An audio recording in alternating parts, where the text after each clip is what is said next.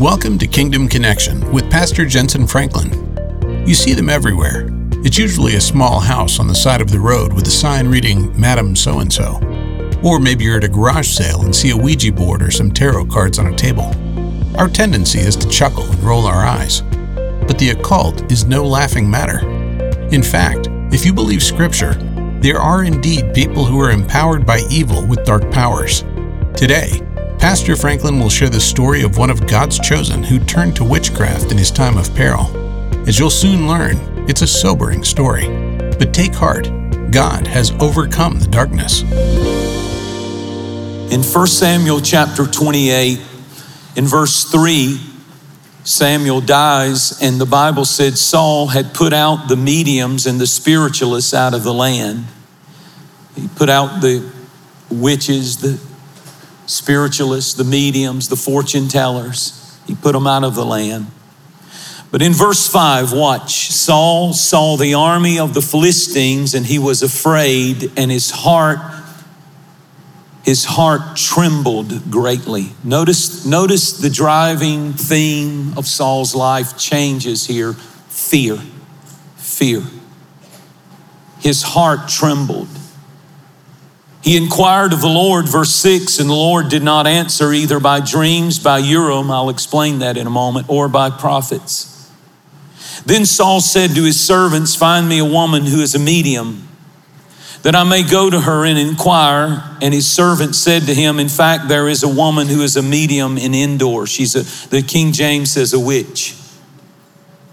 Saul disguised himself, put on clothes, and he took 2 men with him.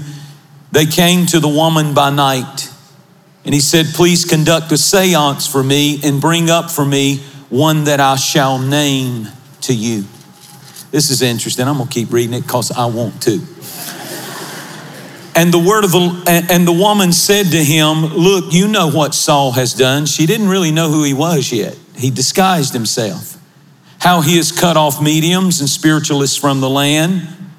When and why do you lay a snare for me to cause me to die? She's saying this is a sting operation. I'm expecting the FBI to bust through the walls and arrest me because what I'm doing is illegal. And he swore to her by the Lord. He took the name of the Lord in vain right here. And he swore to her by the Lord, as the Lord lives, no punishment will come upon you. And then the woman said, whom shall I bring up from the dead for you? Bring up for me Samuel from the dead.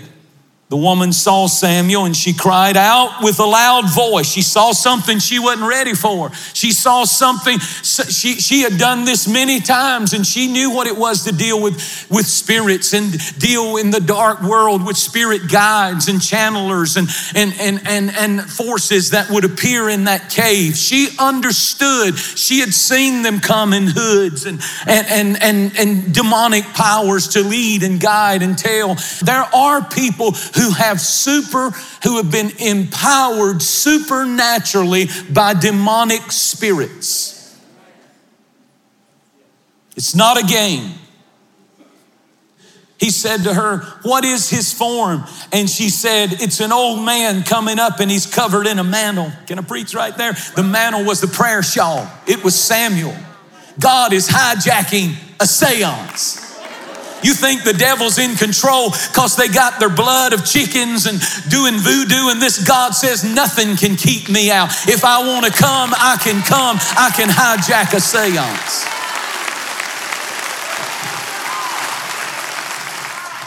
I'm preaching my whole sermon. I got to calm down. What is his form? It's an old man coming, and instantly Saul perceived it was Samuel. He stooped with his face to the ground and bowed down, and Samuel said, why have you disturbed me from bringing me up? Saul answered, I'm deeply distressed. Here it is again, fear. The Philistines war against me. Listen to these words. God has departed from me and does not answer me anymore by prophets or by dreams. Go with me to the valley of Jezreel. There is a mountain called Mount Gilboa. The Philistines have cornered King Saul, his boys, his sons. including Jonathan, are with him, his own flesh and blood, heir to the throne.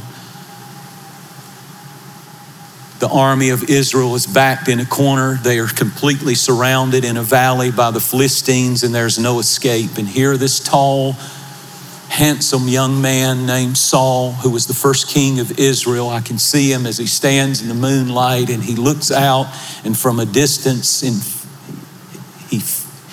he is wrapped in that garment of gloom. He is riveted with fear as he sees the campfires from a distance and the torches of the Philistines, and he hears the laughter and the mocking, knowing that there's no escape. And in the morning, that more powerful and strong army is about to meet him and his army, and he's tormented with the fact that God has departed from me and he hears me no more. And in a moment of desperation, the fear of death, the dread of life after death in the condition that he is in, he says, is there not a medium that can give me direction? I'm so desperate, God won't answer me, and I need to know God's plan for my life. And in that moment, they said, there is a witch at Endor. It's a cave. And he, at that moment, decided to connect with the Prince of Darkness.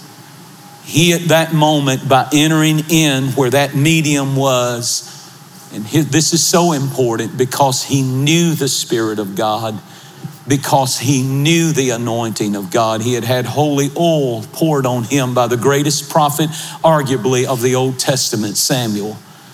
He had been so affected by that oil that it turned him into another man, and he had a heart, the scripture said, that had been touched by God. He prophesied, and the people even said, is Saul now among the prophets? He was such a worshiper that he began to dance and sing with them. Now this man who had felt the presence, experienced the anointing, knew the joy of the Lord, knew the presence of God, has now turned and connected with the Prince of Darkness, turned a cave into a sanctuary of satanic worship. And there he turns and he says, God won't speak to me in dreams because of my disobedience, because of my rebellion, because of my constantly not listening to God time after time after time. Point number one of this little sermon is this: if you do not listen to God, if you repeatedly disobey and do not listen to God, he may stop speaking to you. That story teaches you simply that if you don't listen to God, he may stop speaking to you. Notice point number two is this: when you can't reach God, God can still reach you. Amen. And the theologians, this is a hard one to understand. This is a hard story to understand. God clearly forbids people to participate in talking to the dead, in consulting the dead, in palm reading and fortune telling and astrology and fortune telling and reading of palms and channeling and crystals and talking to rocks and praying to statues, whether it be Buddha statues or whatever, and burning incense. This is spiritual idolatry, and it is extremely dangerous for especially someone who knows the living God. Someone who has experienced the presence of God, someone who knows the Word of God. You are not in the same category. This scripture teaches you, you do not go and touch certain things. You are in great danger to mental breakdown, spiritual breakdown, emotional torment, fear and terrifying emotions tormenting spirits can begin to take over your life. I don't know how any way to sugarcoat this one. I got to tell the truth like I feel it today. When I look at this story and I see it, we think that witchcraft is something that only extreme and it's radical and it's out there, but it really doesn't affect our life. And yet when Paul wrote to the church in Galatians, he said, who has bewitched you to believe another gospel? You've turned away from the cross, and you've turned away from the truth, and you've turned away from the holy living, and you're believing another gospel. And I want to know, you need to understand the word bewitched means the evil eye. You're under the influence of the evil eye. He warned that witchcraft was a work of the flesh. He names it right beside sins. He says, now the works of the flesh are adultery and fornication and lying and drunkenness. And right in the middle of it, he puts witchcraft. What is witchcraft? Rebellion is as of, the scripture says this in Samuel, rebellion is as of the sin of witchcraft. Rebellion against what? Against spiritual authority. There's righteous authority. Listen to me carefully. There's righteous authority and there's unrighteous authority. Righteous authority is enforced by the Holy Spirit. Unrighteous authority is enforced by demonic powers. And both are real and both have power and influence. And what you give yourself to, you either are going to stay under the righteous authority of God's word, or you do like Saul and you step over into the dark side. Then you come under the authority that is unrighteous authority, that is evil. We see in this story that if you will not listen to God, He may stop speaking to you. I want to say this. We see in this story, number 2, that if you can't reach God, God can still reach you. Amen. Because He hijacked a seance and came through it. God can use demons. He's in control. Devils are not in control. He can hijack any circumstance. He can, while you smoking crack or shooting up or whatever you're doing, God can hijack that and cause you to have a dream or see something and show you who He is and what you need. He can hijack anything He wants to. If He can use a seance and a demon, He can certainly use any kind of situation you're in to get a message to you. He's using a preacher right now.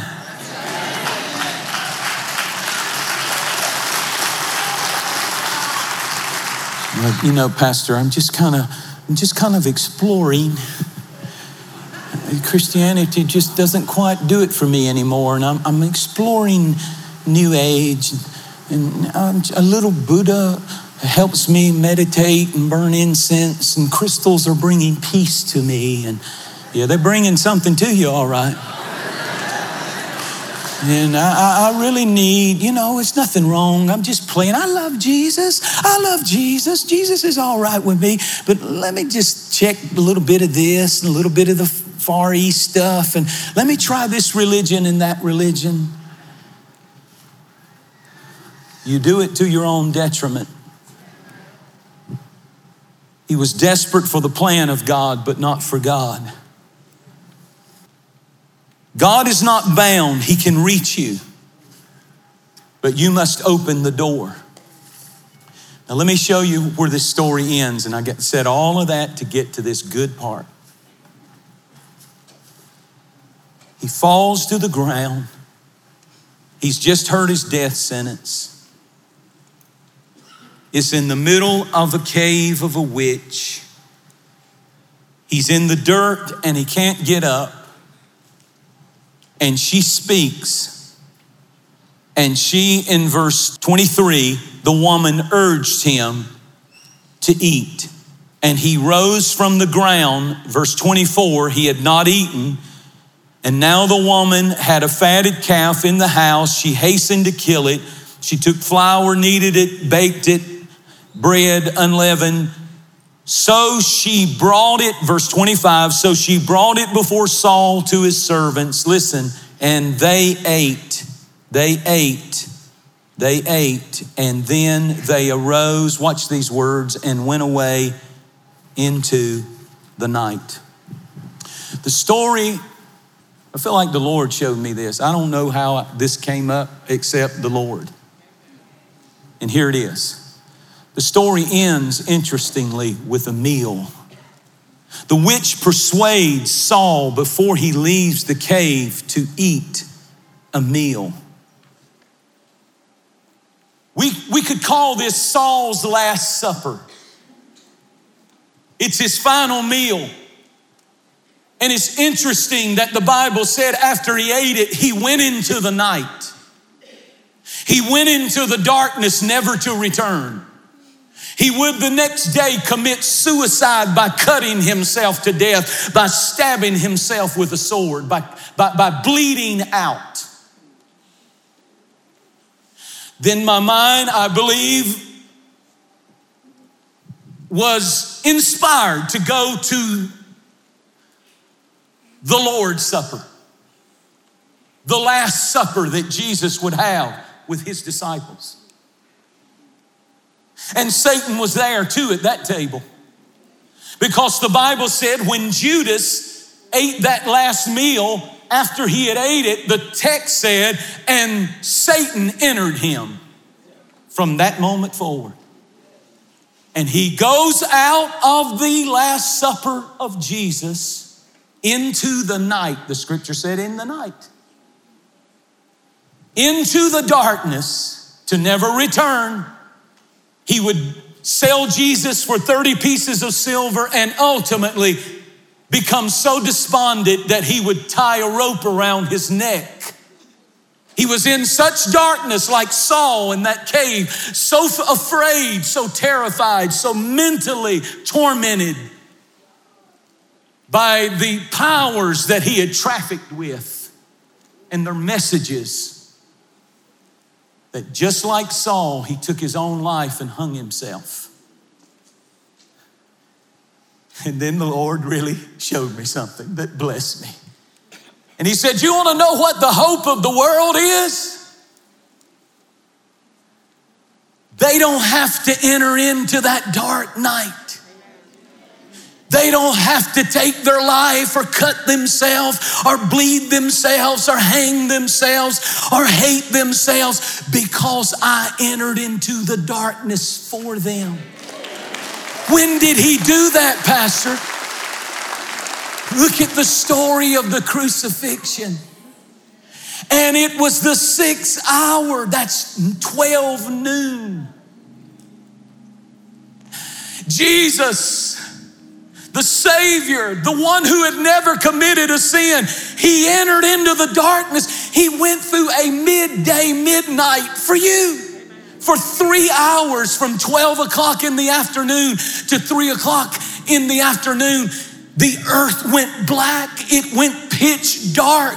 It was like nighttime. It was evening time. It was darkness in the middle of the day. It was a midnight. And Jesus entered into that darkness. What happened to Saul when he went into the darkness? He was separated from God forever. What happened to Judas? He was separated from Jesus forever. What else happened? The sins overcame them. They had to pay the price, the penalty for their sins. Jesus entered into the darkness for you. And what happened? He was separated from the Father, so that you don't have to be. And he cried, why have you forsaken me? The cross hurts, but it breaks me even more that I feel separated from you. And Jesus says, I entered into the darkness And I was separated from God for you so you don't have to be.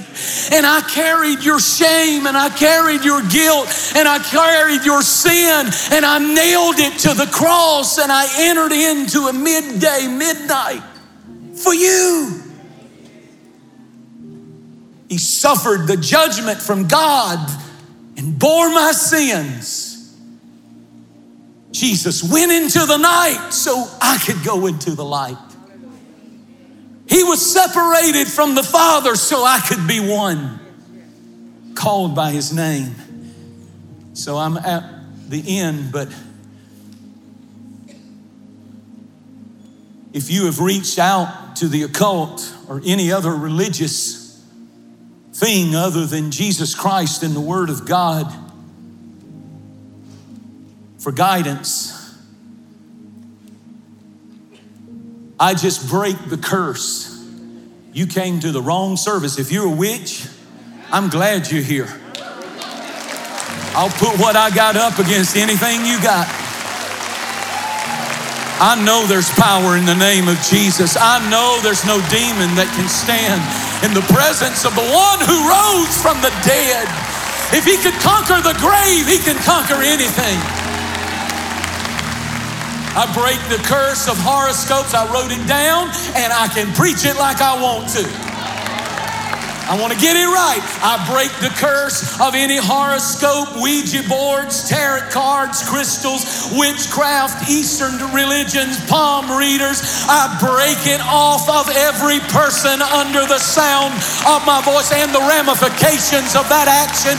I put it under the blood of the cross, and we march out of that cave of witchcraft into the light of the glorious gospel of Jesus Christ.